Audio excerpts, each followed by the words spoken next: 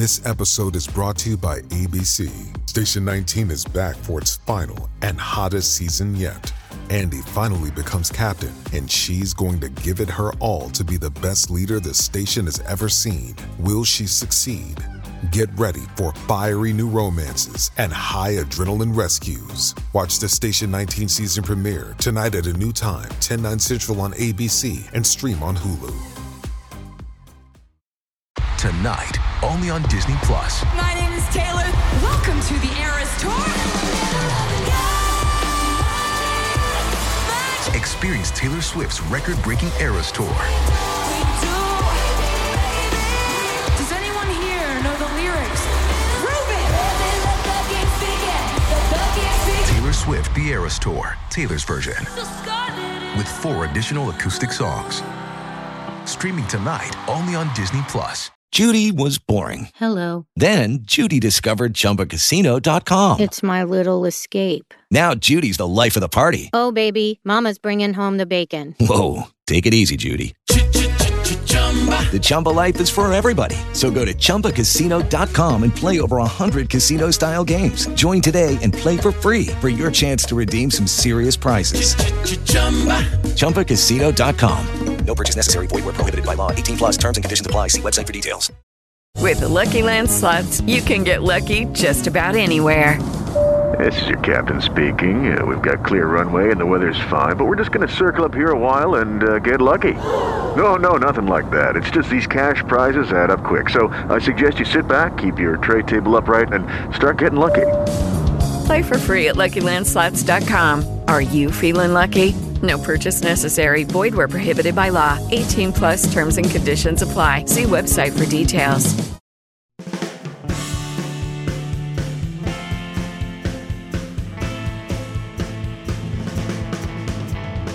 Hey everybody, what's going on? Rob Cesternino back, hit or quit, and today we're talking about whether a new show over on something called Freevee is a hit. It's Jury Duty, and now here is a woman who is back on duty to cover a brand new show. It's Jenny Autumn. Jenny, how are you?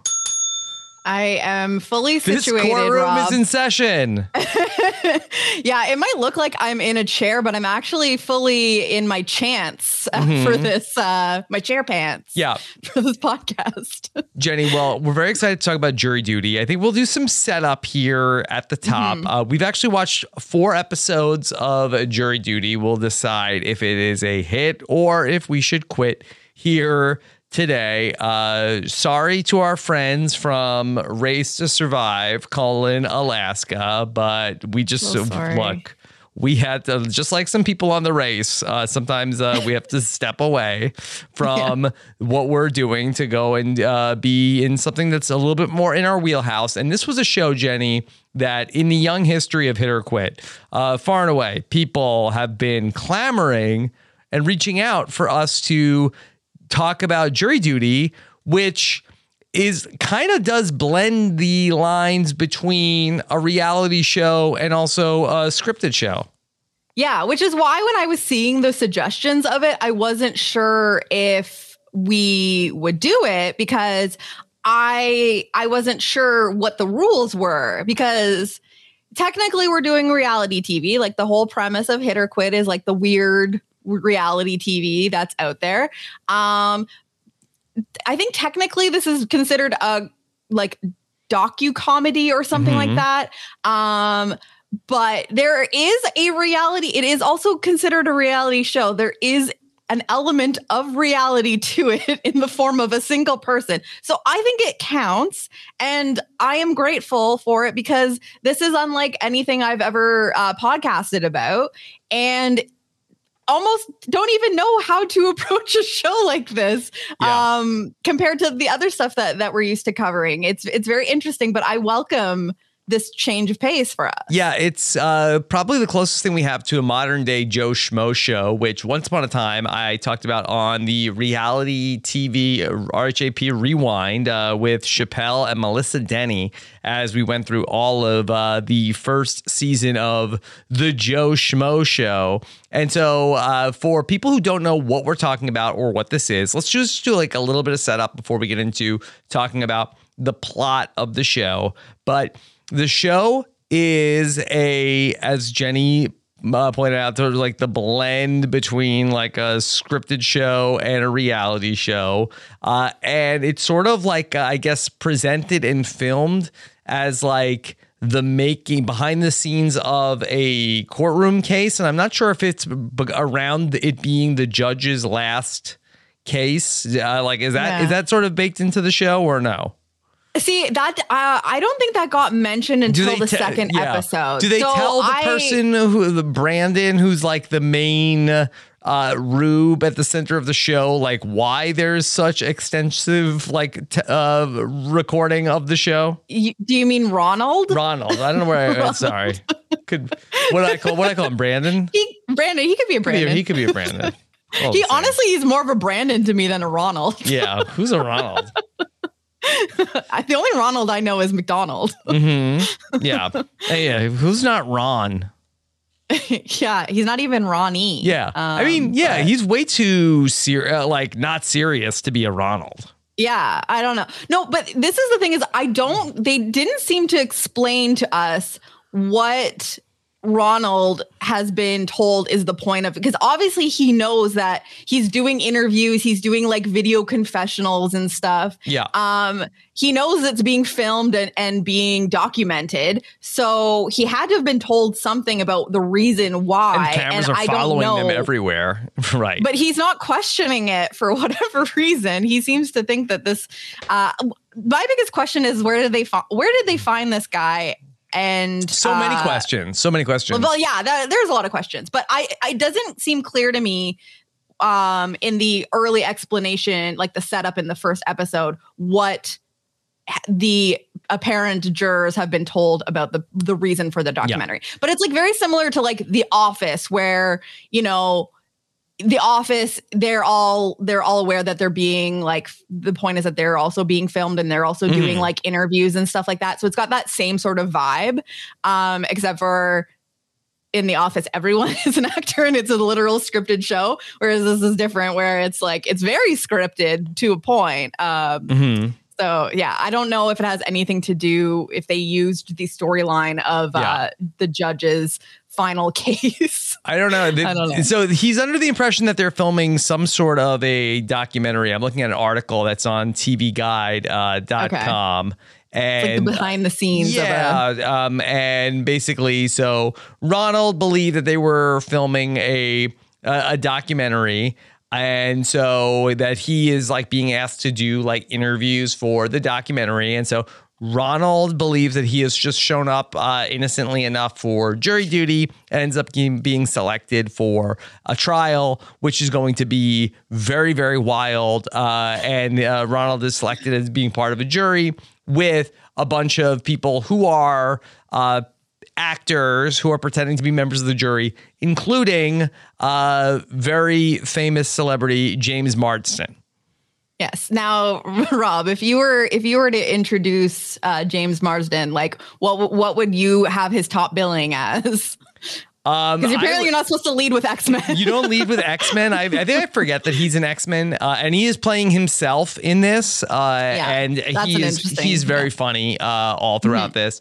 But I don't know. I feel like Enchanted is the thing that I probably know him best from. See, I would be the perfect person for this situation, because I don't watch a lot of movies, and like I know who James Marsden is, but I don't think I've ever seen anything he's in. Like I'm just aware of him as a person. So I would be one of those people that's like, I recognize him, but like I haven't seen any of his movies. Yeah. So like the thing that I probably also would say that he's in, and that that I don't think he mentioned at all. Maybe he is not proud of it, but that my kids have watched him in Hop. which is a movie where he is like with movie? he is like interacting with the Easter Bunny. And so that is one. Was it filmed after this was created, perhaps? No, it was in 2011's Hop. That he is in that movie. And then also, Sonic the Hedgehog, which is also a big one. Yeah. Which comes up. And I did see him in Westworld, but I did forget Westworld existed, like many people do. So it seems to be a forgotten role of his. Yes, including The Notebook, which I also, believe it or not, I have not seen The Notebook. I know that's like a crime. That is a surprise. I don't watch a lot of movies, Rob. I truly, really don't. And that is one of the ones that I'm like, I'll watch it someday, but I haven't watched it. But even people who have watched The Notebook are saying, he's the other guy in it. He's just the other guy. The guy she should have picked. Spoiler alert for The Notebook. Anyway, so I know I was like, spoilers. I haven't seen it yet. So that's the setup for Jury Duty, and we'll get into talking about the actual stuff that's going on in these episodes in just a moment. But Jenny, just overall, were you feeling Jury Duty? Oh yeah. Like I said, this was just a totally unique viewing experience for me compared to the stuff that I'm usually watching. A little night and day from Race to Survive, Alaska. Yeah. So I know I was talking about my process, and I think when we podcasted last week. I'd love to hear about your process. And I usually will take notes the entire time that I'm watching something for the first time if I'm podcasting about it. I find it helps me stay engaged while I'm watching it and remember things. Mm-hmm. But as soon as this started, I was like, I can't take notes. I have to fully immerse myself in this. I don't want to miss a single nuance of this type of show. And so I put my phone down and I just let it ride. And I sincerely laughed multiple times during all 4 episodes that we have watched. And this is my kind of stuff. Like, I love absurd. I just love like absurd comedy. Like, and I really find the like improv style comedy very funny to me. And I just find like people playing like normal characters with just like very subtle quirks that come up every once in a while. I think it's just objectively really funny to me. So this is the perfect show for someone like me and the kind of comedy that appeals to me, because it's like, it's not like hilarious, like I don't know. You know what I'm saying? It's like, it's just like, it's subtle enough. And like, I'm picking up on all the little things about like every single character. It was just a joy to watch. And I'm already really listen, regardless of the hit or quit of it all, it's a hit. Come on. I will be watching the rest of this. Yes, okay. We're going to watch it. So I really like this also. I thought this was really like my kind of humor as well. Yeah. My only quibble with this, to compare this to the Joe Schmo show, that they, the stuff of Ronald, like having to react to all of these characters. I love it so much. Everything is great. I love all the twists and turns. However, that we get like the reality style confessions from like all of the characters, and we get them like in character. So like tonally, like it feels very much like Parks and Rec or The Office, where and the jokes are funny. I don't even want to say that they're not, but to me, I really wish that we were getting, like on Joe Schmo show, I wish we were getting the actor giving the confessionals about what it was. Yeah, break the fourth wall and tell me like, oh, and then like, so like, is he really buying this? This is happening. And so I just feel like that we're getting like, it feels like we're getting like bits from the other actors where the stuff that's happening in the reality is so funny. I just feel like that it kind of takes me out of it when I'm getting like the written lines from the confessionals. As confessionals. No, I totally understand what you're saying. And I had the same thought in that I found myself multiple times forgetting that Ronald is a real person that isn't acting, because he's the only person that is not playing a part. So you kind of, without getting that fourth wall being broken at any point, it's easy to kind of like get wrapped up in the whole storyline and, you know, find yourself believing that Ronald is just a very normal guy who's also playing his own part. I don't know for sure, but I feel like I have heard that like one of the final episodes does include some like reactions and stuff like that. So they might just like save all of that stuff for the end. But I do think it would be interesting to have that stuff like peppered in, like reminding you that this is like an experiment or a reality show. Because there's so many points during these episodes where I'm like, I need to know like how this person was reacting to like this situation. And like I would have liked to hear that throughout, you know, the show, but obviously they're building up these characters too. Right. So I guess that's where these like scripted or improvised confessionals come into play to like help build the imaginary land of this case and these people, which I do find really entertaining. I just like also find myself wishing that these people were real, because that's funnier to me. Yeah. These people that are would be real. very funny if they were real. Yeah. Yeah.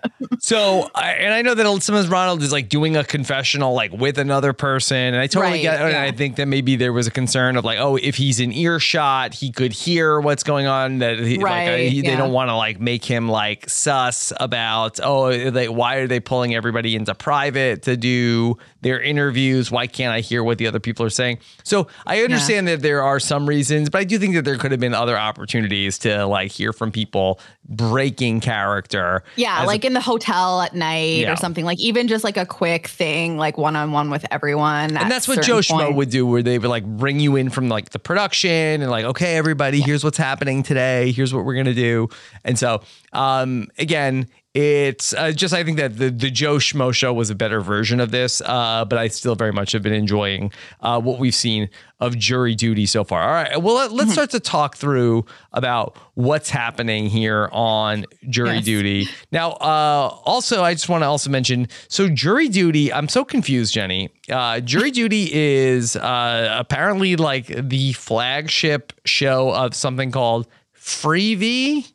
So Freevee is new, because here's the thing. It's not a thing for us Canadians. I watched this with a VPN. So I didn't know about Freevee, but I didn't know if that was just because it's an American thing and I don't have access to it anyway. So why would I know anything about it? But so this is a new. So Freevee is basically, it seems to me, is Amazon Prime but with ads.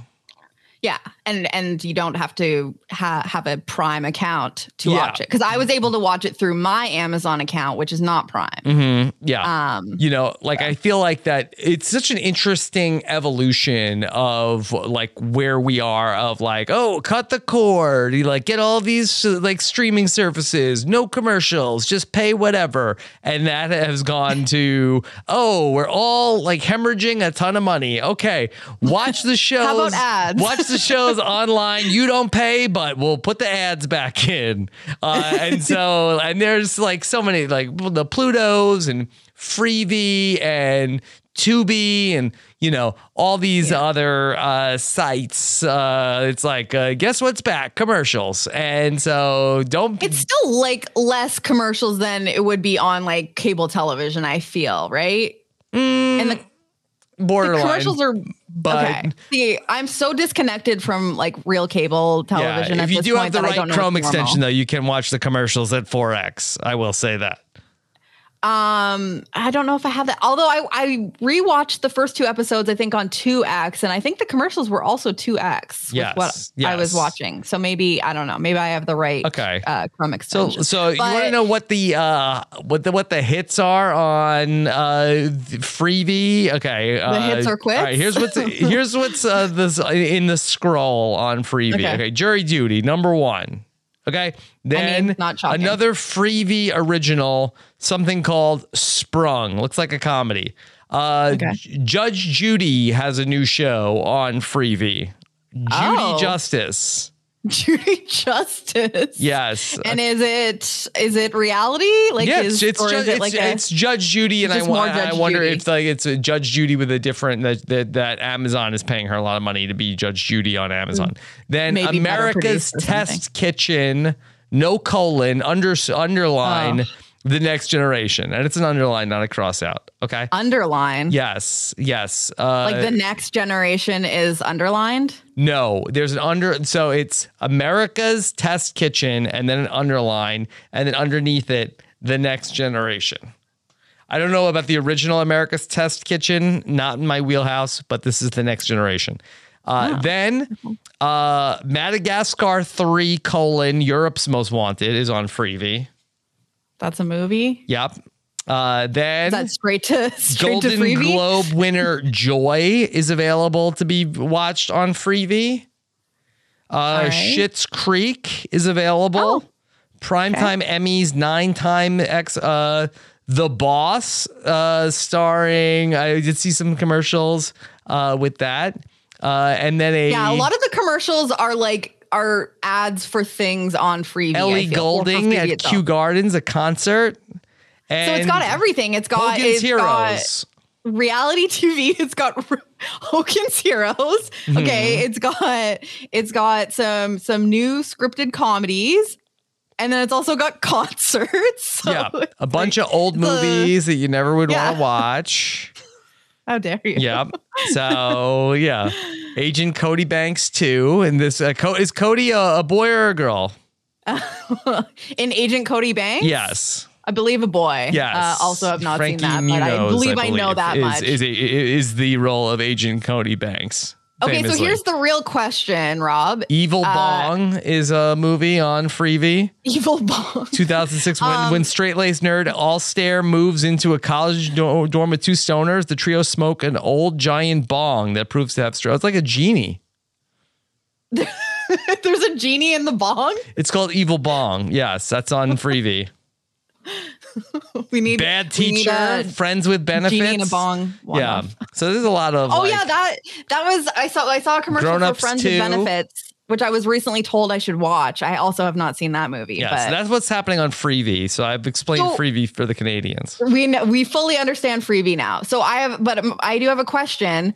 So Jury Duty exclusively on Freevee.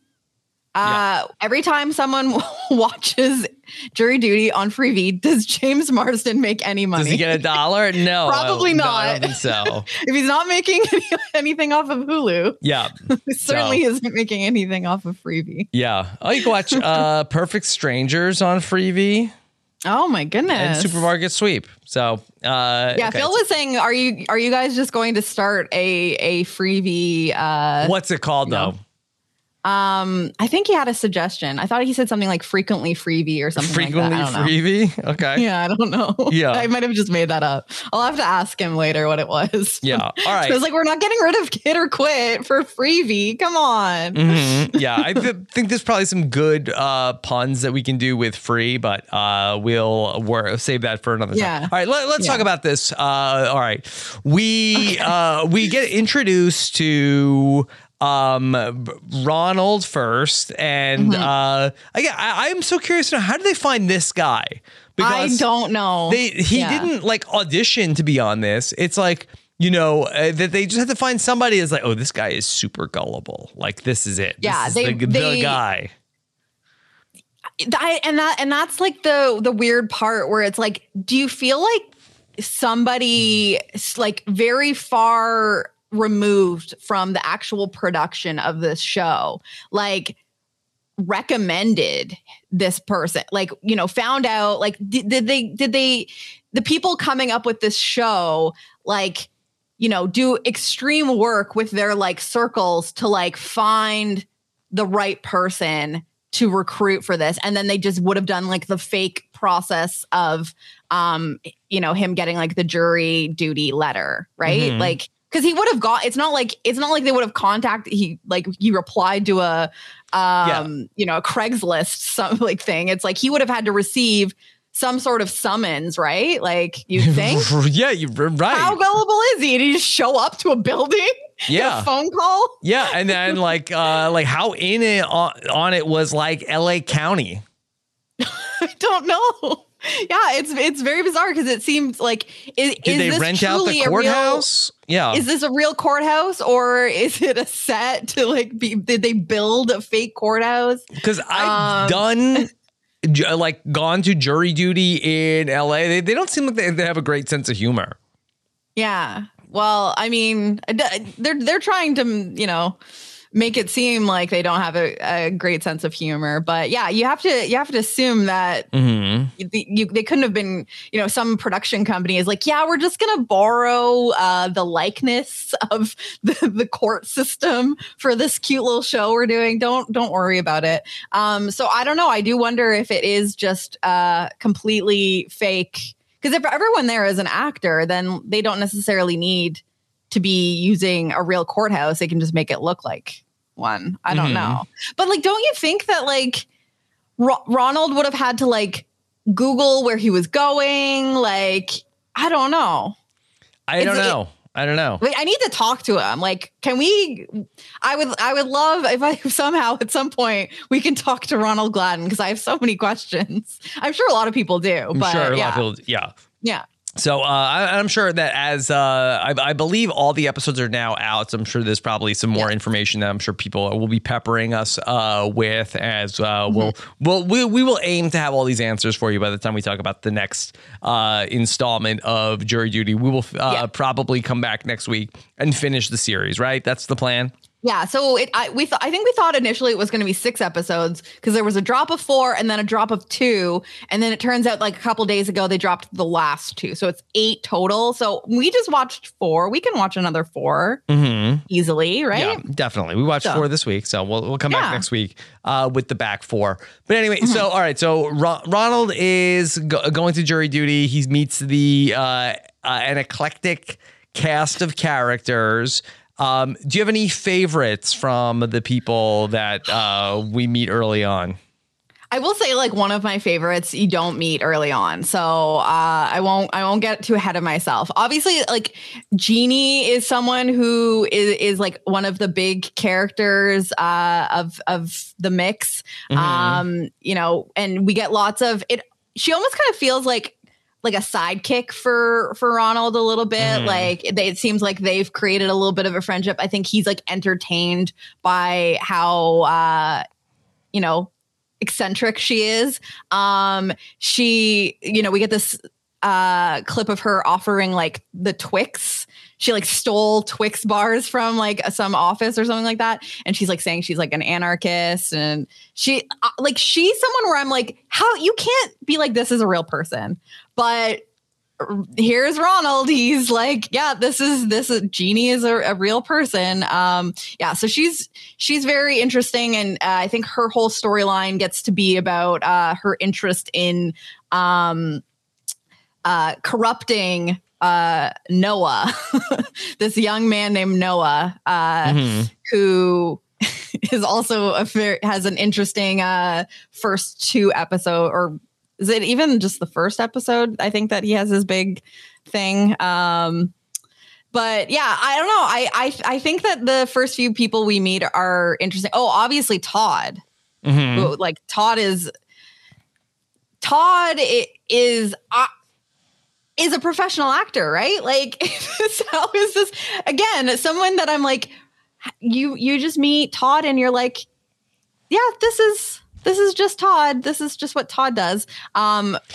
Jenny, got you are water. better. You are better than I am in terms of like the names. Could you just like refer to them as like their archetype? So Noah is the like young nerdy guy that has the girlfriend and is trying to get out of jury duty because there's supposed to be a trip to Cancun with his girlfriend. He's got with the glasses. No parents. Yes, no parents. Very important. So you can do things that you wouldn't have been able to do. Wink, wink. And then Todd is another small framed man. Who in the first episode, he's got like what was it? A Camelback that he's got like his water, like straw. And then you have one tube for solids and one tube for if it's ground liquid. to a paste. Yeah. He has a lot of inventions. He's what is he into, cybernetics or something? Not light cybernetics. Right. So we got him, and then there's like a few background characters. He's a transhumanist, I believe, right? Transhumanist organization for supporting the use of cybernetics. Right. I don't know. I can't even remember. He's going beyond being a human. Right. Right. Yeah. But I could see myself just being like Ronald and being like, okay, sure. Yeah, I guess. Sure. Like, I'm not going to question this. I have no idea what you're talking about, but sure, this is probably a thing. Well, I do think that one of the beauties of the premise is that like a lot of people are sort of like trying to BS their way out of being on the jury. So they're saying like weird stuff. And I think that Ronald is like, that they're like just trying to be as absurd as possible to try to get out of jury duty. Because the judge, like they're not going to want to be picking people that seem really out of the ordinary. Like when you want it to be the everyman, right?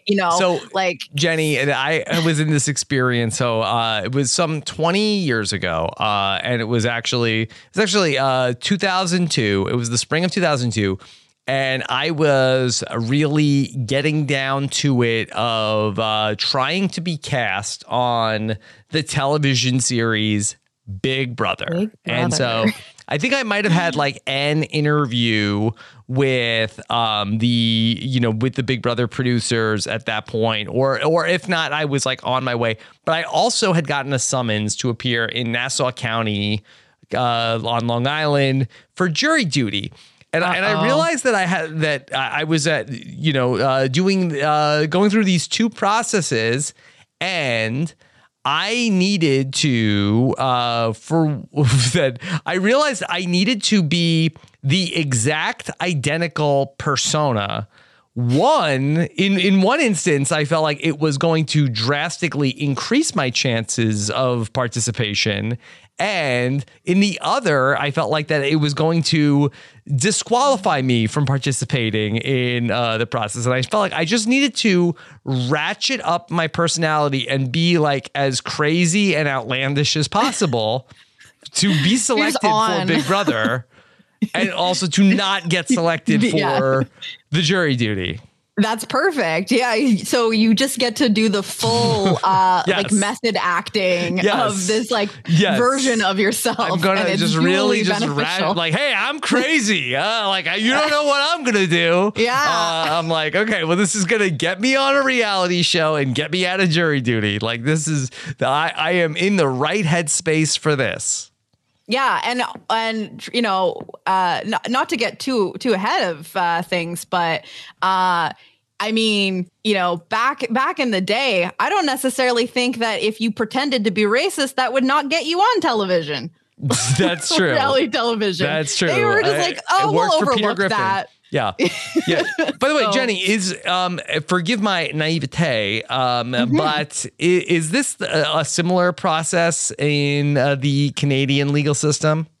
So I have never, received any sort of summons. I believe it's similar. I'm sure it's not exactly the same because our legal systems are not exactly the same. And this is not my wheelhouse even a little bit. But I do know that apparently Phil got like a letter shortly after he moved to Ontario.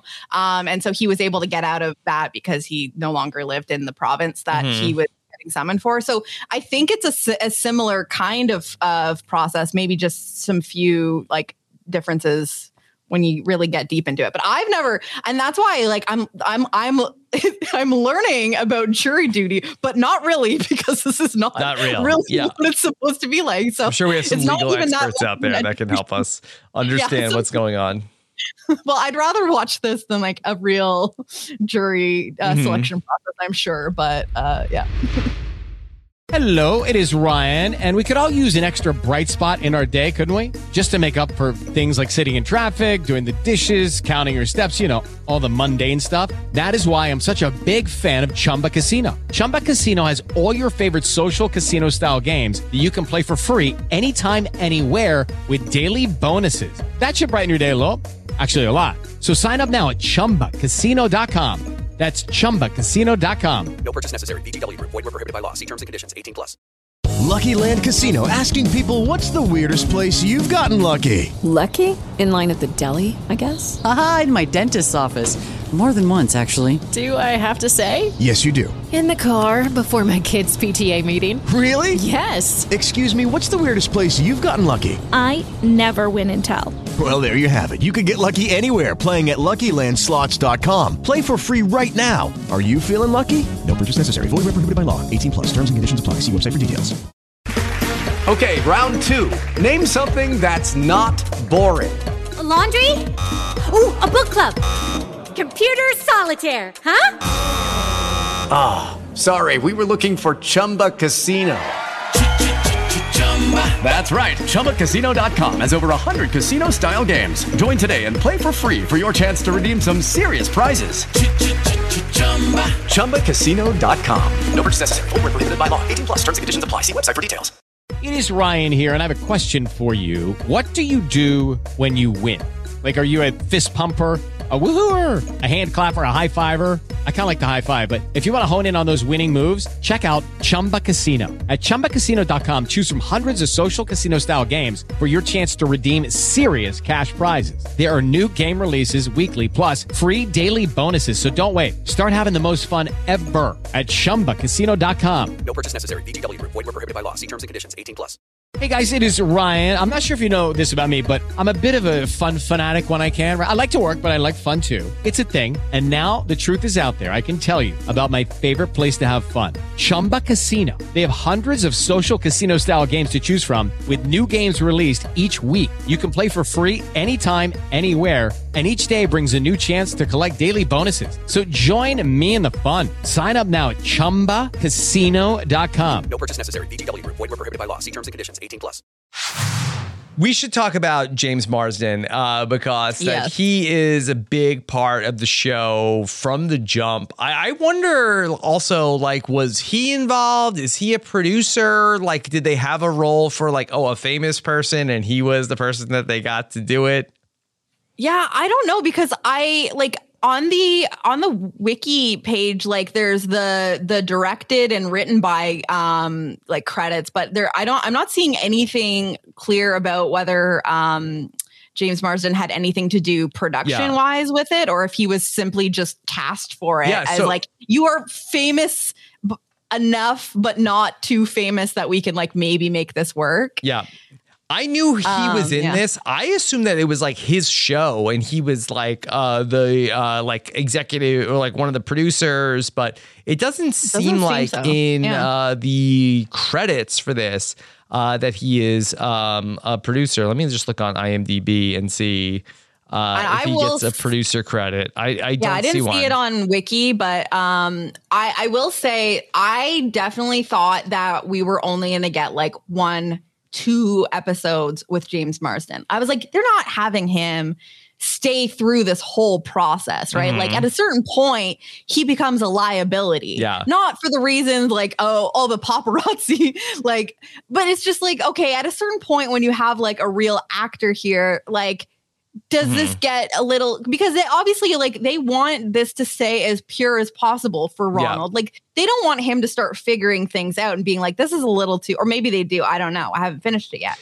but I just thought like, there's no way they're having James Marsden be a part of this for the whole series. So I thought he was going to get excused. So just interestingly, so like the executive producers on this, one of them is Nicholas Hatton, and he is best known for producing with Sacha Baron Cohen on a couple of the Borat projects. So that's a lot of that DNA is here. I don't want to get enough to the forensics.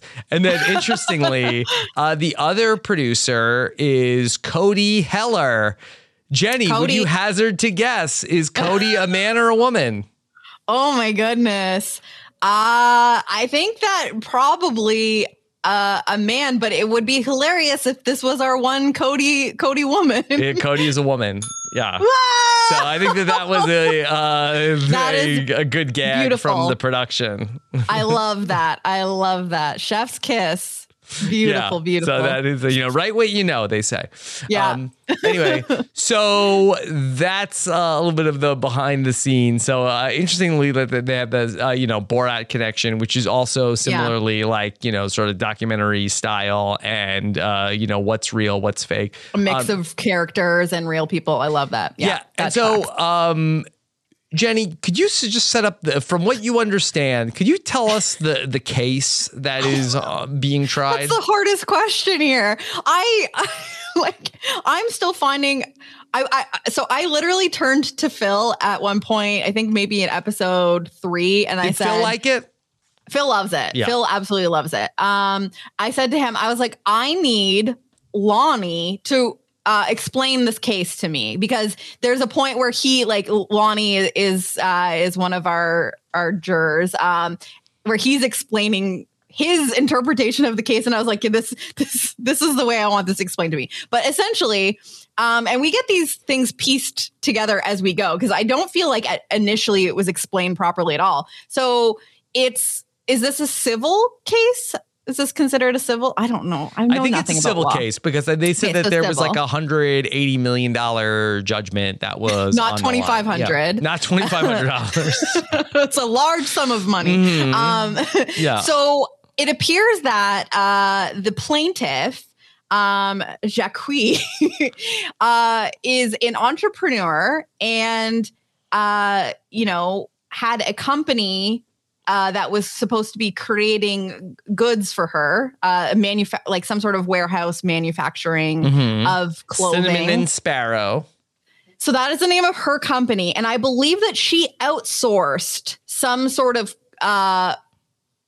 clothing or whatever, some sort of manufacturing, t-shirt printing type company to create a bunch of shirts for some sort of deal that she got with like an influencer or something. Again, I'm probably butchering the facts about this case. And one of the workers at this company apparently shows up inebriated on substances of many kinds, perhaps, and makes a huge scene at the factory and is responsible for some sort of manufacturing error. Also involves him passing out in a pile of shirts and soiling himself and said shirts. And so in a variety of ways, potentially. In a variety of ways as well. Yeah. A variety of substances and a variety of soiling. And so the case is that this individual is responsible for the loss of income and health and well-being of the plaintiff that is claiming that this has destroyed her life. This one error at the manufacturing plant. I don't know. So this is my understanding of the case. Am I missing anything that you caught, Rob? No, okay. you are not.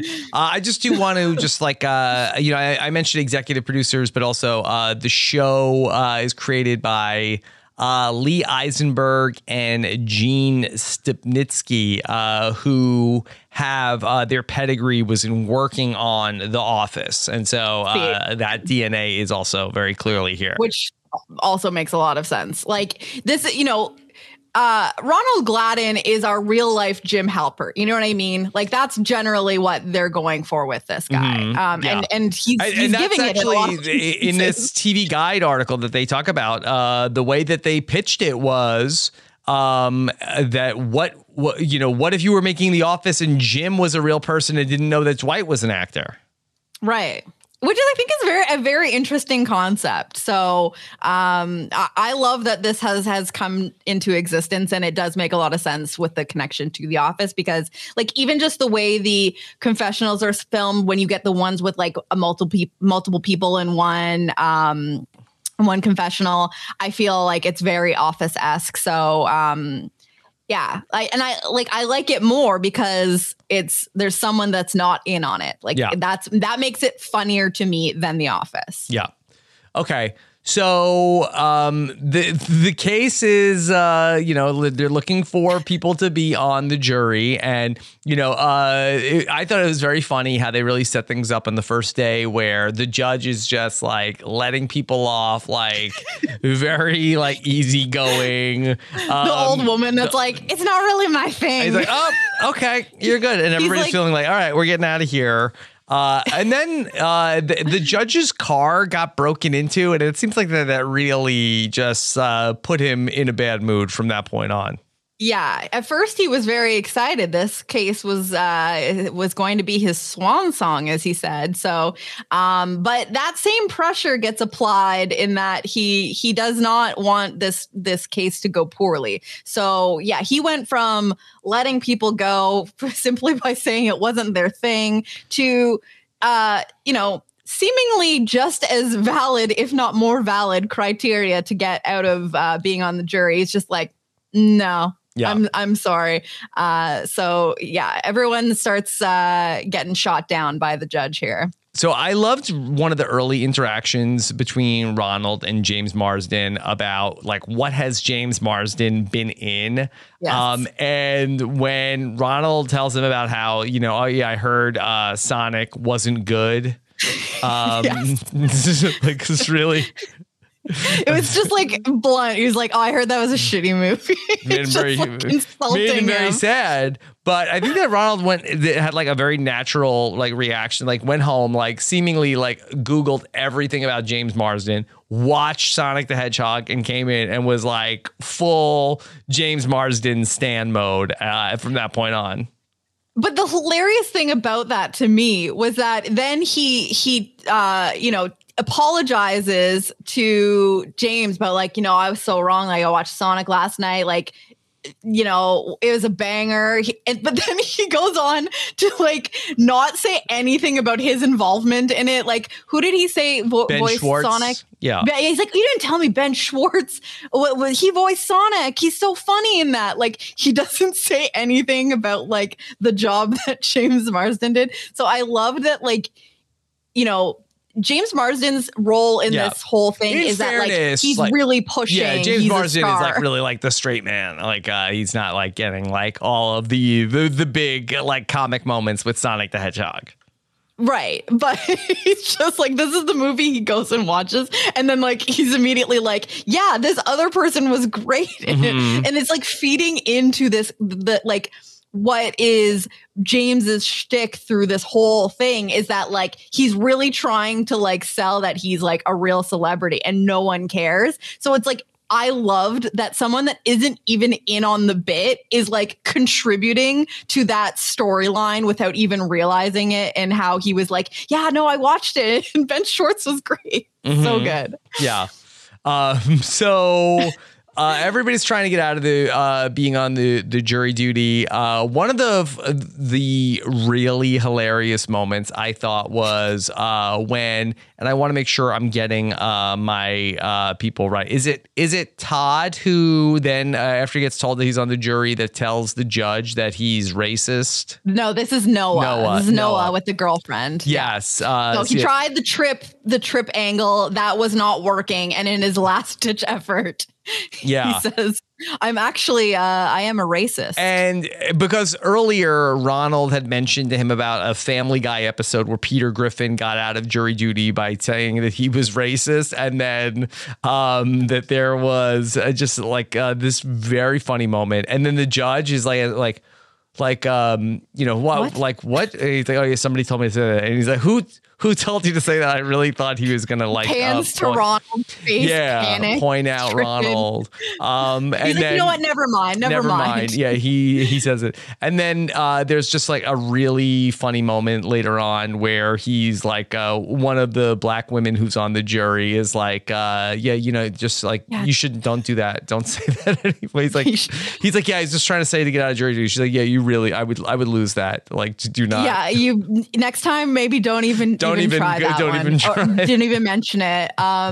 Which that is so fascinating to me because again, this is like, you know, this is something Ronald said caused like something to happen in the scripted world of this. It's like, so I'm trying to like imagine, okay, so after, you know, they have this conversation, it's like, is is Noah having a conversation with producers being like, this is a great idea. Like, how does that get? I would have to think that, you know, and I don't know if like they're watching the dailies back and like a producer flags that, dailies. Or if somebody, not the digital dailies, but is somebody like wearing an earpiece? It's like, okay, because the judge knows when Noah says that, Noah's going to say that, and the judge who wasn't there for that conversation is going to ask. Yeah.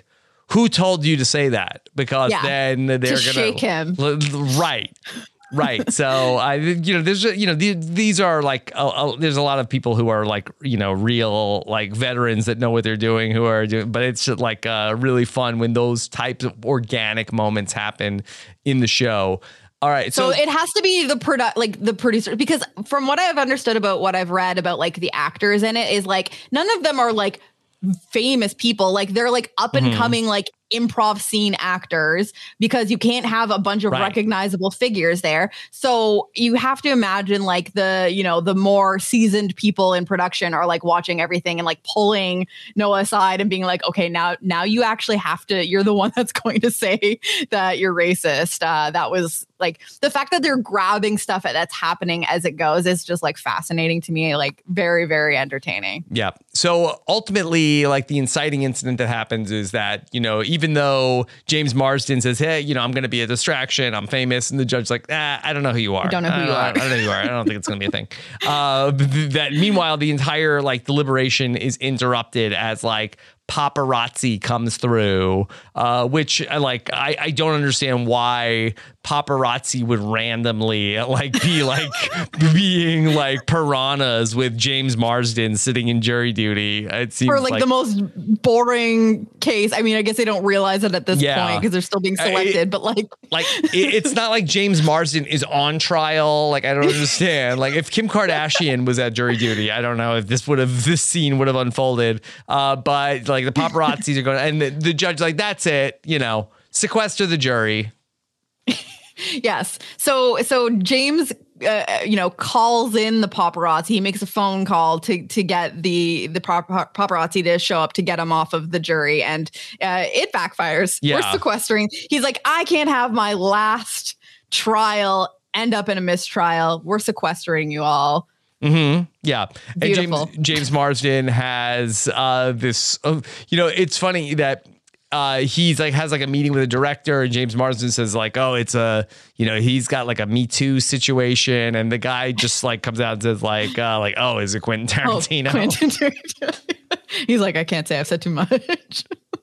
Yeah, like the interactions between Ronald and James are so fun, especially in those early episodes. Just so good. So good. Yeah. Do you think this must be like a weird situation where the actor is like, hey, I'm friends with James Marsden, and then and James Marsden has to like pretend to be his friend. But do you think that after the show, like James Marsden is like picking up Ronald's calls? I don't know. I mean, this had to have been a bonding experience because they had to. It's like a Donnie Brasco situation. Yeah. Like they had to fully on. Well, I guess like James Marsden doesn't end up staying at the hotel, so perhaps he didn't get as much, bonding time with the rest of the jury. But like in a way, it's like these are people that he spent a lot of time with, whether they realized like the reason for it or not. I have to think that how could you not build an affection for Ronald through this process if you're James Marsden? I think he's picking up Ronald's calls. Yeah. Now, is Ronald even calling? Because is he mad I don't at know. James Marsden? If I'm Ronald, I don't think I'm going through this and being like, James Marsden's a great guy. I want to be friends with him. I don't know. I'm maybe not calling him. He's probably going to feel very burned about the whole thing. Yeah. But anyway, so they're going to go and get sequestered, and now everybody's going to go on and live together. And this is going to really set into motion everything else that's going to happen from here. And we're really going to, get to know well our other like 11 characters from the jury. Yes. Yeah. So, and we get, James apologizes for the sequestrian thing. I loved the whole series of people like not knowing what sequester meant. Like, yeah. Ronald, like I Googled it last night. It means like isolated.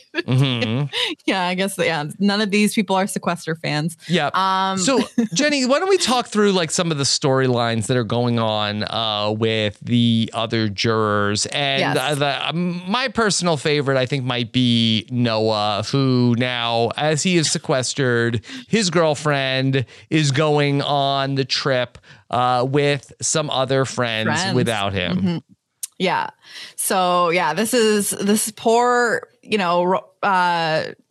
Noah is thinking, he's still optimistic at this point where he's like, they've been sequestered at this point. They're getting to the hotel. He's like, I'm hoping I can get out by Friday. I might still be able to make the trip.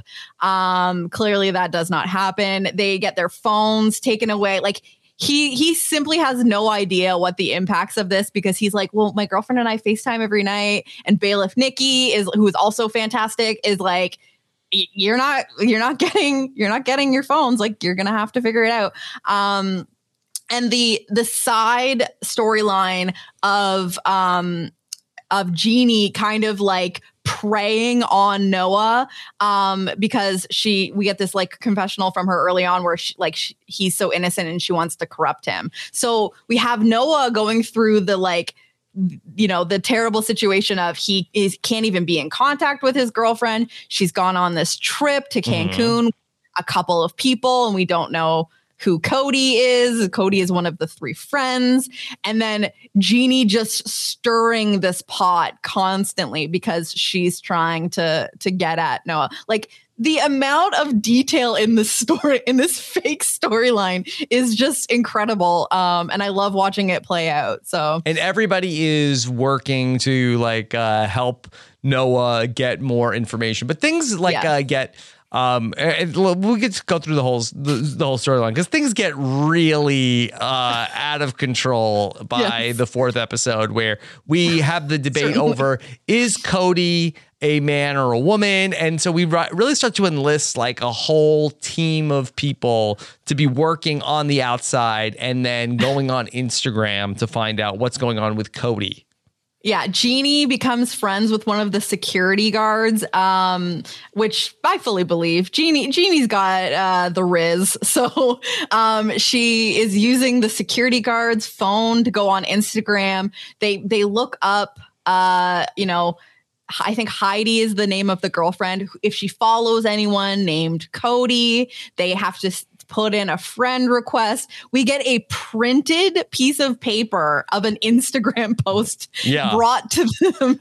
I don't think I've ever seen that before. A printout of an Instagram post. In black and white too. Yeah.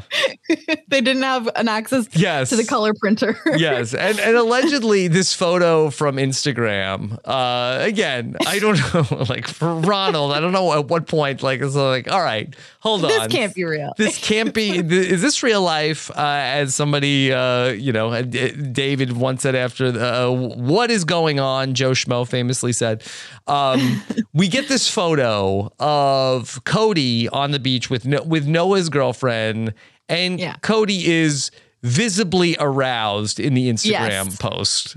There is a lot happening in the shorts, and they don't even need to be rolled up. It's fully there to see for everyone. And there was discussion of, is this this went through the penis app. Someone said, "Oh no, this is Photoshop. This went through the penis app." Yes. A certain the wide angle lens. A certain part of Cody's anatomy has taken the stand, if you know what I mean. Yes. All rise.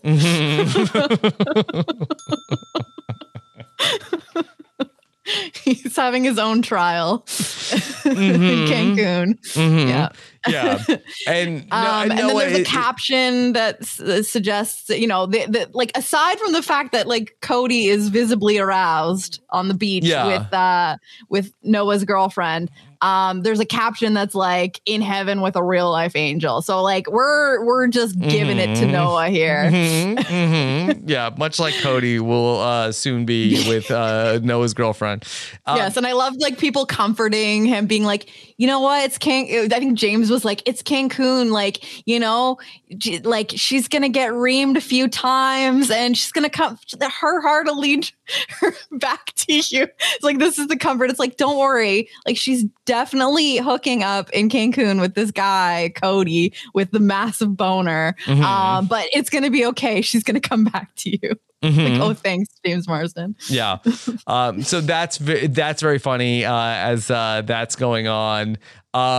There's also we touched on the various inventions that Todd is going to be working on. You mentioned what was it? The chants? Pants. They're chair pants. They look like almost like crutches attached. I feel like they're more like butches than chants. Butches. Yeah, do you think that was the missed opportunity is to brand it as butches? Do you think that maybe because people would think that says butches, and so like they would butcher the name? I don't know. So I feel like the chance. I feel like I wouldn't ever spell chance. I guess know. Yeah. I think more. Here's like the thing. Todd has a lot of great ideas. I think maybe he just needs like a branding person. So, you know, that might be where he needs the help. But yeah, he has some sort of contraption that is like almost like a saddle thing that attaches over the top of his pants, but also partially inside of his pants, as we learn, that has these like metal legs that he can just sit. He can turn anything into a sitting spot because he's got his own chair contraption attached to him. And we get this very hilarious scene of him trying to get into the van on the way to court, where the one challenge of the chants is they don't work well with real chairs. You try to sit in a real chair with a chance, you're going to have a bad time. Jenny, I really like Barbara, who is having a hard time staying awake during the trial. Barbara is an absolute gift. Barbara gives us quite a few fun little one-liners. At one point, she was talking about her golden years, and she says, not much really changes. And she says, I know, I still like a good lay. And we get like Ronald being like, well, there you go. Like Ronald is a big there you go guy. Like he loves just being like, yeah, well, there you go. Like this is his response to the wild things that people say. But yeah, so I mean, we're jumping around a little bit here, but essentially, Ronald becomes the foreperson of the jury, and so he's seated next to Barbara and is responsible for trying to keep this woman awake, who's constantly drifting off during this case. And you know, eventually has to take matters into her own hands. Is that a real thing that happens? Is the foreperson of the jury responsible for keeping people awake during the jury? I don't know I didn't even know there was like real tasks for the foreperson besides just like standing up at certain points. I don't know. So but I guess that's maybe part of it, or this could be another fictionalized piece of this role here. But you know, Ronald's getting in trouble for not keeping on top of Barbara, because obviously if she's falling asleep for significant pieces of testimony, like that could result in a mistrial. Like we can't have someone on the jury missing important pieces of the trial. So that is incredible. She's like, no, I'm just looking at my blouse. Just like so disinterested in this case. Yeah. So that the solution that ultimately they come up with, or that she takes an edible. So she has a cookie, she says. So they have a little recess, and the judge suggests to Barbara, like, let's take a break for coffee. And ma'am, I suggest you have 2 cups. Yeah. And she said, screw the coffee, because I believe she got the recommendation from Todd, who said things that help you stay awake are like coffee, methamphetamine, cocaine. These are the 3 things that she lists as helpful. Yeah, top 3 answers on the board. And so Barbara has access to some sort of cookie that has sativa and dexedrine. It is LA. Now, so I didn't know that you could get like edibles that also had like uppers in them, like stimulants, because like dexedrine is like a legitimate stimulant medication. So I don't know I don't think these cookies are legal. Is what I'm saying. I don't think that you're going to the cannabis store and they are selling cookies that have sativa and dexedrine in them. Mm-hmm. I think this might be a black market cookie. It sounds like a real vibe. Yeah. Well, so and again, I'm very ignorant about the weeds. Yeah. So I wasn't sure if what do you need to know, Jenny? Well, because I know that they say that like indica is the one that makes you sleepier. That's because it's indica. Yeah, that's what right. they say. That's Indica, right. indica. And then sativa, I guess, is sativa one that will keep you more awake? I don't know. I don't know if I would say like more awake. It's supposed to be, from what I hear, it's supposed to be more of like more entertaining, more of a head trip than a body trip. So then combine that with the dexedrine, which literally is a stimulant. Maybe that is the magic combination. I wouldn't have thought of it. But listen, Barbara seemed to figure it out because she was paying attention and taking notes for the rest of the day. So in the next episode, they end up going to Margaritaville, and she's very much like looking to get her drank on at the at Margaritaville, and she's ordering double margaritas. Apparently, and it's just having no effect on her. Yeah, she doesn't understand. She's like complaining the entire time, being like, "What? I'm as sober as our judge." She's like pissed. She's like, "What is going on with these margaritas?" They are basically virgin, and we come to find out she's just been drinking the wrong ones. The margaritas got mixed up with Noah's. Mm-hmm. Yeah, and Noah has been getting a heavy dose of the margaritas, and he ends up doing something that he regrets. Yeah, I guess he goes into the kitchen. There was a phone there. He calls Heidi, his girlfriend. The tie is off at this point. He looks sweaty. And I think he just completely reams her out on the phone and breaks up with her potentially. Yeah. Oh so, well, and he get reamed in Cancun from what I hear. She got reamed. She's getting reamed again. Dude. Different way. Dude. Yeah. So, So I mean, I feel for Barbara. There's nothing worse than, ordering drinks and thinking that you're getting the full experience. Yeah. And you're not. Yes. Would you be able to tell, Jenny, if you were being served virgin margaritas? With margaritas, yes, because I feel like I very much know the taste of tequila. You know what I mean? Yeah. I think like a vodka drink, I could maybe miss it because I think that, especially if it's like the kind of drink you order, like there's so many things in it that it's like it masks the taste of alcohol all the time. But like a margarita, you're supposed to taste the tequila. Like that's part of it. And I think I would very much notice if it just tasted like juice, like a slushy, that sounds terrible. Like why I wouldn't be wanting to drink this much like syrup if I wasn't also getting tequila with it. Like that actually would be so upsetting to me. Right. What was the point of this all? Yeah. All right, Jenny, who are some other players in this puzzle that we end up meeting over the course of jury duty? So one of my personal favorites is Lonnie, who is initially one of the alternates. And we've missed the storyline of Tim, who ends up injuring himself and no longer being part of the jury. And then they have like this weird thing where everyone's telling stories about Tim. I thought that was like a hilarious part where everyone's like, yeah, and he like went to Nepal and he was like, you know, he was getting bikes for like underprivileged children.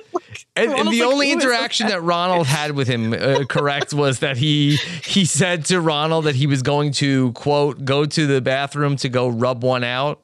Yeah. And Ronald says, yeah, might as well while you have time. Like, that is the best part about Ronald is he's always just giving these like affirmative responses, being like, yeah, man, like, oh, like he's such a great person to have. Like, he's literally the perfect, I can't even say casting because apparently he's a real person. I'm going to believe that he's not actually cast to fool us as a... We got pumped. Yeah, you never know. But so yeah, Tim, that was the only interaction that Ronald has with Tim. And then he sits and everyone's telling these stories and like he's made these paper cranes for them all. And like Ronald's like, yeah, I can't.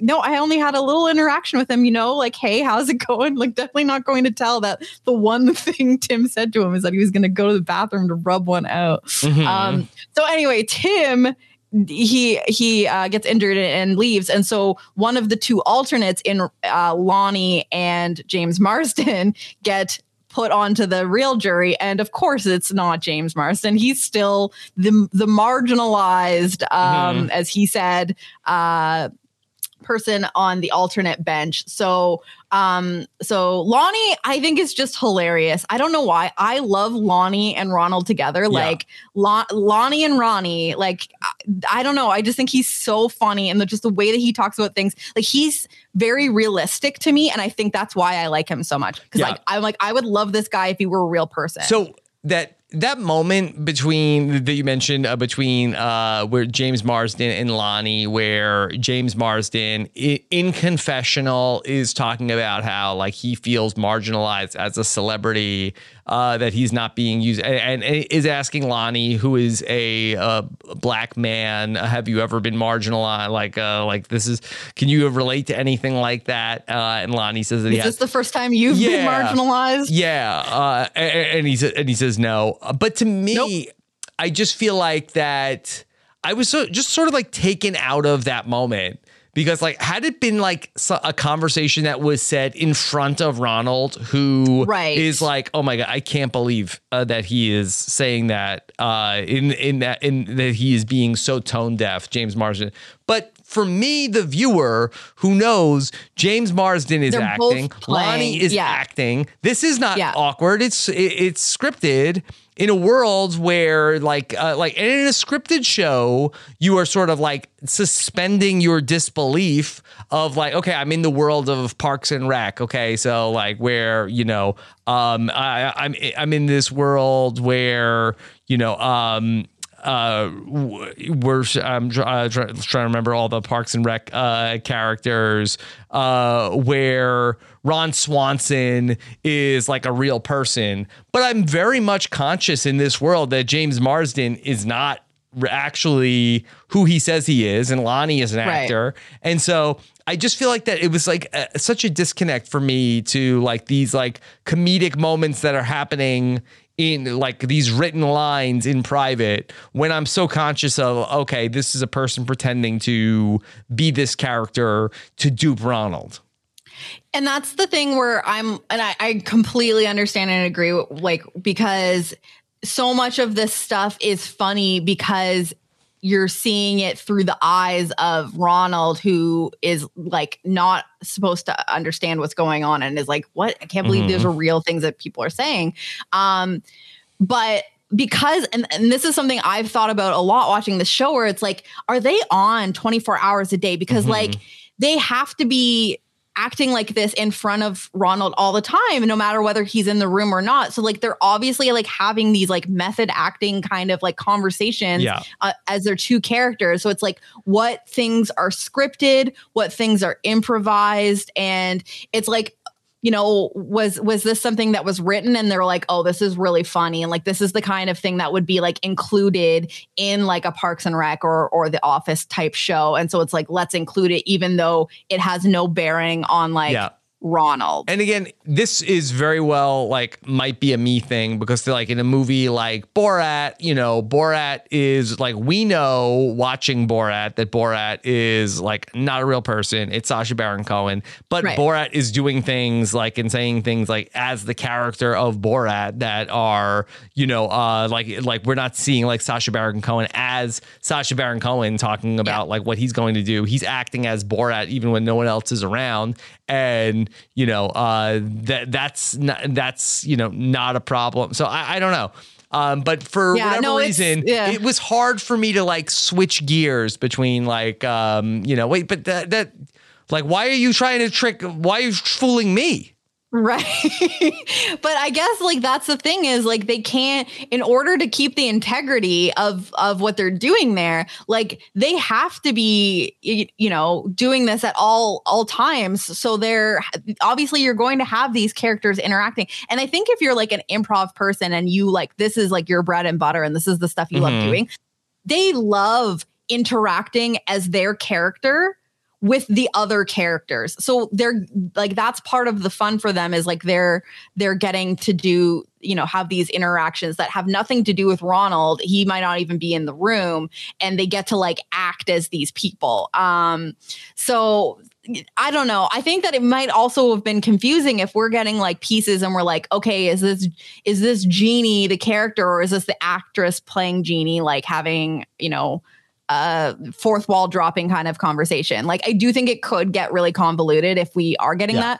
But like, it's funny because even later in the episodes, we get like James acting as a character he's reading a script for named Caleb. And then we're getting him switching back and forth being like, no, this is James right now. This is not Caleb. So it's like, we could literally be having this with the actors, the other actors on this. I did think that was a funny storyline of, so James is trying to be in this movie. What is it called? Lone Pine, I think. Lone Pine, yeah. And he is a method actor, of course. And so he is very much throwing himself into the role. And the everyman, Caleb. Everyman. I liked when they went on the field trip to go to the factory and he was like riding around on the forklift.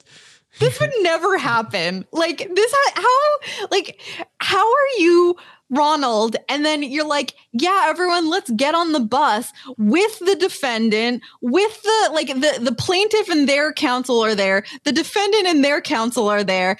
Like the judge is there with his little fedora and they're like in the factory. Like there's no way this happens in real trials, right? I do think that they can, like, I don't think that this is like a made up thing. I think that, really?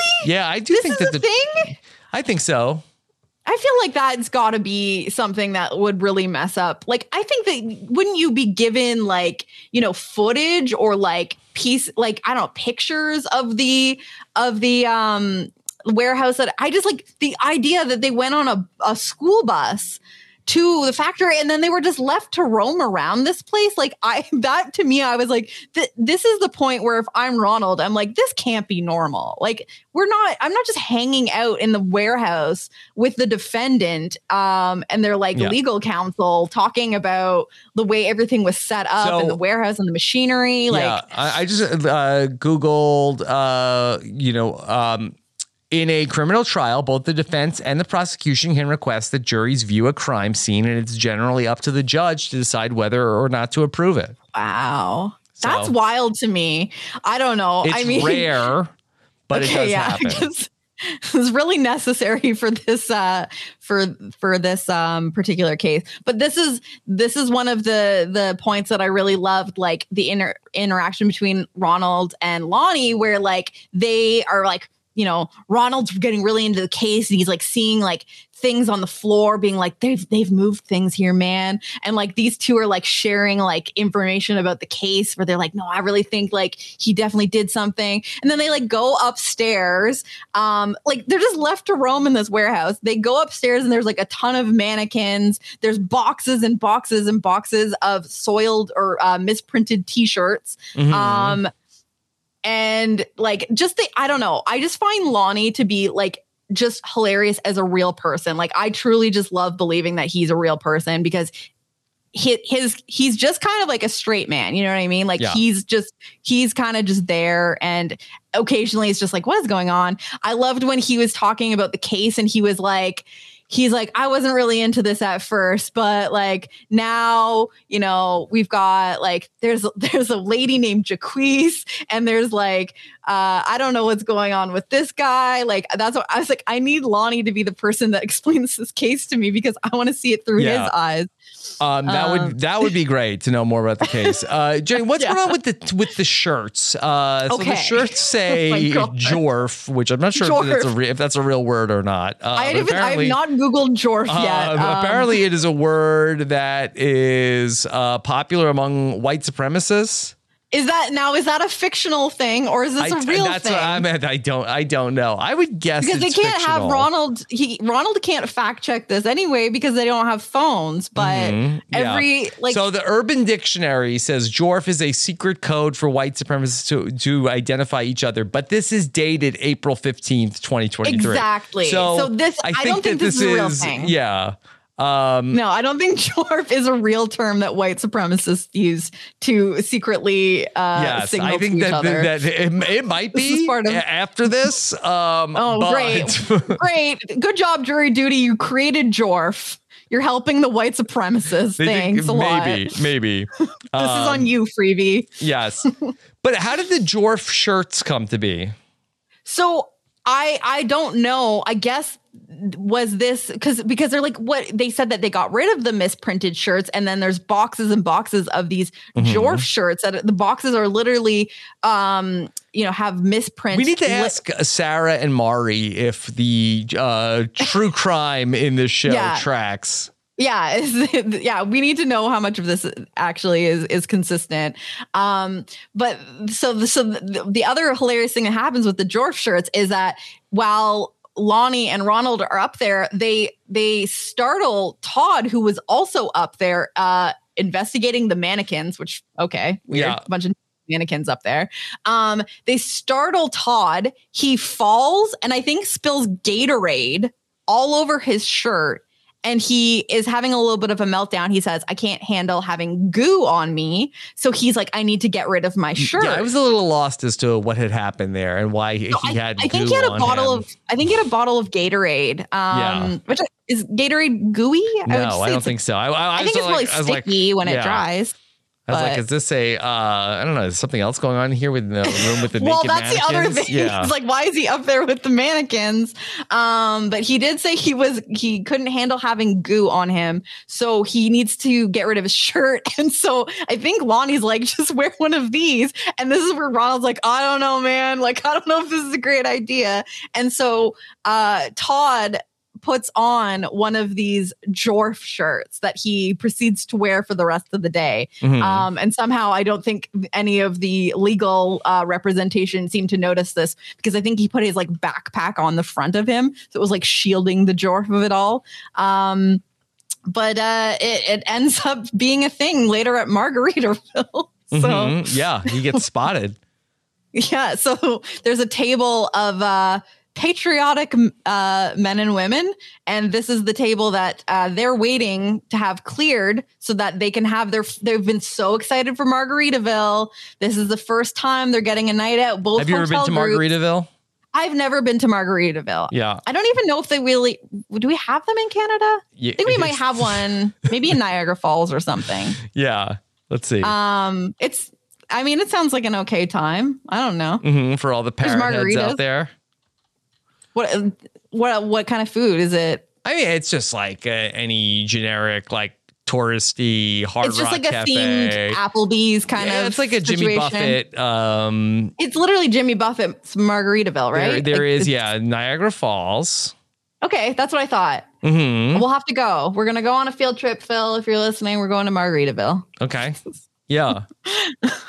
I really hope that there aren't any of the white supremacists there. Look, I think I went to one in Jamaica like 20 years ago. Oh, okay. So they're like everywhere. Yeah. Yeah. The tourist trap. Yeah, sure. Syracuse, I'm sure it's very overpriced. Syracuse. Okay. Well, that's not too far. So yeah, this is like the big trip, and like the whole like the day that they go on the field trip to the Cinnamon and Sparrow warehouse, like everyone's stressed because they want to make sure that they're back in time for their reservation at Margaritaville. And so there's this table of people. They're waiting for the table to clear so that they can sit, and Ronald ends up having to talk to these people. Be like, hey, like they won't let us order food until we can sit there, and they're not having it with him. But then they spot the Jorf shirt. Yeah, and they said, "Hey, that's our guy. Is he with you?"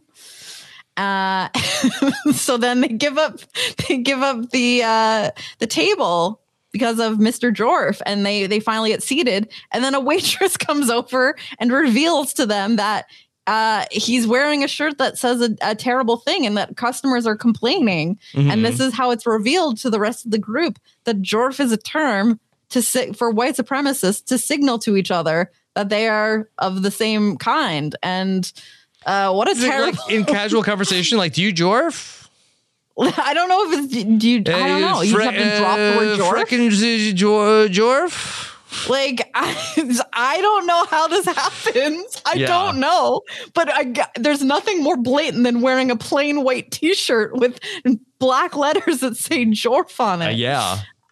So I'm gonna update. Is this gonna come up in the case? Jenny, hold on. Give me a second. I gotta update my Twitter and put Jorf as a muted term. I don't want to see what any of the Jorfers I thought you were gonna say saying. you were gonna tweet it. No. I was like, Rob, I suggest you don't do that. Yeah. So Amazon Freevee has come out, and they tweeted, excited to announce that since Jorf is entirely made up, it now is an acronym that means a jury of Ronald's friends. Oh my God. Mm-hmm. That's beautiful. Yeah. Way to Yes. Way to make something positive out of that. Okay, so Amazon Freevee is like, we're cleaning up after this. Okay, so we're not Jorfers. Okay. Oh no. All right. So I thought you were gonna say Freevee's coming out with the Jorf T-shirts. No, they're disavowing Jorfs. Okay. Jorfers. Well, everywhere. I mean, now it means something else. So I don't know. A jury of Ronald's friends. Yeah. Yeah. Okay. Any other characters you want to highlight? There's like some other like kind of background characters. Like we have Inez. I love the judge. I think the judge is perfect. The judge is incredible. Yeah. I loved his little fedora outfit at the warehouse. I love seeing him out of his judge garb. And then Nikki, the bailiff, is incredible. Because she just like is not having it with any of these people. She hands them the $1,500 Margaritaville tab and is like, I'm over here eating a crappy burger, and what the hell are you guys doing? Which ultimately results in Ronald having to arm wrestle James Marsden as Caleb. Yeah. So that James Marsden would pay the tab because he's the only one there that reasonably has the money. Yeah. Could use that dollar for buying Sonic the Hedgehog. I know. Yeah. Didn't get it. Got it on Hulu. So yeah. But yeah, there's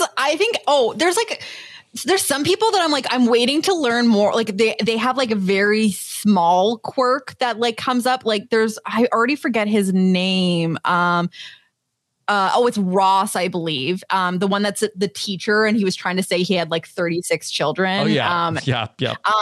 He keeps talking about his wife, Sonia. Like that is his thing. Yeah. It's like he has like a very reminds like him of his wife. Yeah. Yes. Yeah. So the plaintiff reminds him, not in a sexual attraction kind of way, as his wife Sonia, but he mentions Sonia in like another thing. So I'm like, I don't know if like he's like a slow burn character or if like this is his only thing. And like I'm just curious enough about like what's going on with Ross and his wife Sonia. Yeah. So there's like just so many little things. Like you can watch this a couple of times and like catch new little interactions between people and the building of their character. So I love it. Yeah. We love it, Jenny. This is awkward because usually this is the part of the podcast where I ask you, Jenny, do you want to is it a hit or should we quit? Rob, but we like it. I'm so it's been a minute since we podcast about anything we like. I know. It's like shades of Claim to Fame all over again, where we were like, we were. I mean, I think we weren't expecting to not like this. Like, I don't think we were going into this thinking it was going to be bad. But if you told me right now, sorry, we can't podcast about this next week, we're going to podcast about something else. Yeah. Or if you suddenly decided, I am missing the farmers so much and I need to know who's left on the farm at this point, and we got to go back to Farmer Wants a Wife, I would say whatever you want to do, Rob, but I'm still going to watch the rest of this. Well, I'm hooked. Here's the assignment for everybody else. So next week we'll come back and we'll finish all of Jury Duty and go through the final 4 episodes of Jury Duty. But what we need our listeners to do is get to work on figuring out what we are going to watch after that. Yeah. Okay. Because that's because we can't. It's going to be early May now. Okay. And so we got to figure out another show to watch.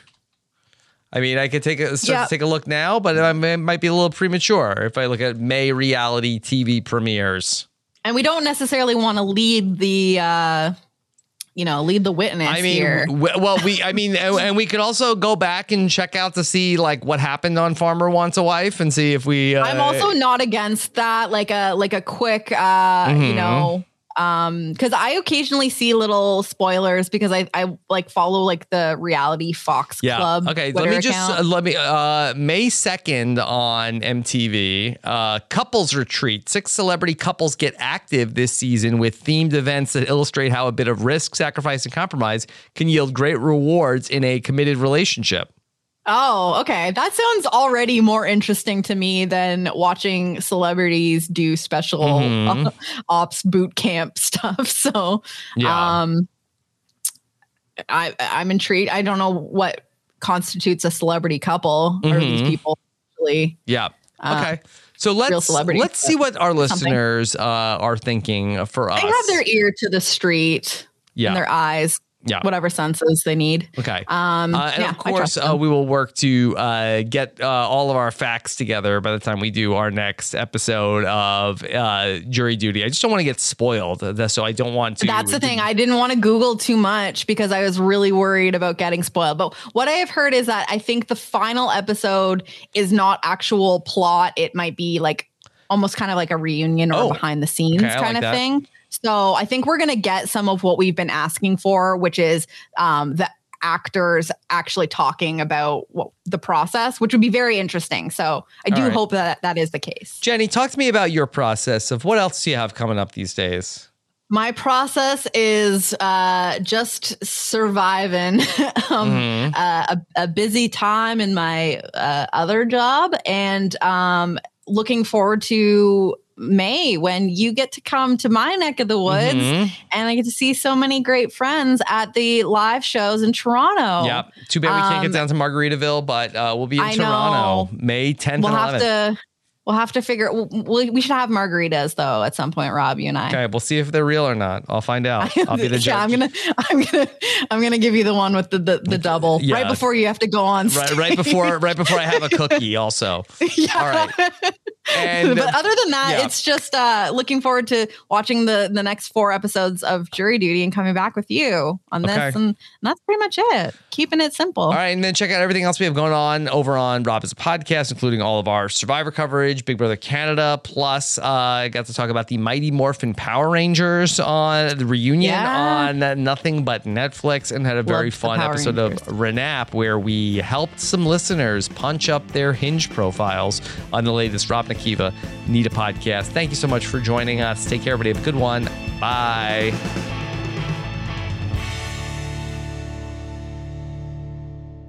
Hello, it is Ryan, and we could all use an extra bright spot in our day, couldn't we? Just to make up for things like sitting in traffic, doing the dishes, counting your steps, all the mundane stuff. That is why I'm such a big fan of Chumba Casino. Chumba Casino has all your favorite social casino-style games that you can play for free anytime, anywhere with daily bonuses. That should brighten your day a little. Actually, a lot. So sign up now at ChumbaCasino.com. That's ChumbaCasino.com. No purchase necessary. VGW Group. Void where prohibited by law. See terms and conditions. 18+. Lucky Land Casino, asking people, what's the weirdest place you've gotten lucky? Lucky? In line at the deli, I guess? Aha, in my dentist's office. More than once, actually. Do I have to say? Yes, you do. In the car before my kids' PTA meeting. Really? Yes. Excuse me, what's the weirdest place you've gotten lucky? I never win and tell. Well, there you have it. You can get lucky anywhere, playing at LuckyLandSlots.com. Play for free right now. Are you feeling lucky? No purchase necessary. Void where prohibited by law. 18 plus. Terms and conditions apply. See website for details. Hello, it is Ryan, and we could all use an extra bright spot in our day, couldn't we? Just to make up for things like sitting in traffic, doing the dishes, counting your steps, all the mundane stuff. That is why I'm such a big fan of Chumba Casino. Chumba Casino has all your favorite social casino-style games that you can play for free anytime, anywhere with daily bonuses. That should brighten your day a little. Actually, a lot. So sign up now at ChumbaCasino.com. That's ChumbaCasino.com. No purchase necessary. VGW Group. Void where prohibited by law. See terms and conditions. 18 plus. It is Ryan here, and I have a question for you. What do you do when you win? Like, are you a fist pumper, a woohooer, a hand clapper, a high fiver? I kind of like the high five, but if you want to hone in on those winning moves, check out Chumba Casino. At ChumbaCasino.com, choose from hundreds of social casino-style games for your chance to redeem serious cash prizes. There are new game releases weekly, plus free daily bonuses. So don't wait. Start having the most fun ever at ChumbaCasino.com. No purchase necessary. VGW Group. Void where prohibited by law. See terms and conditions. 18 plus.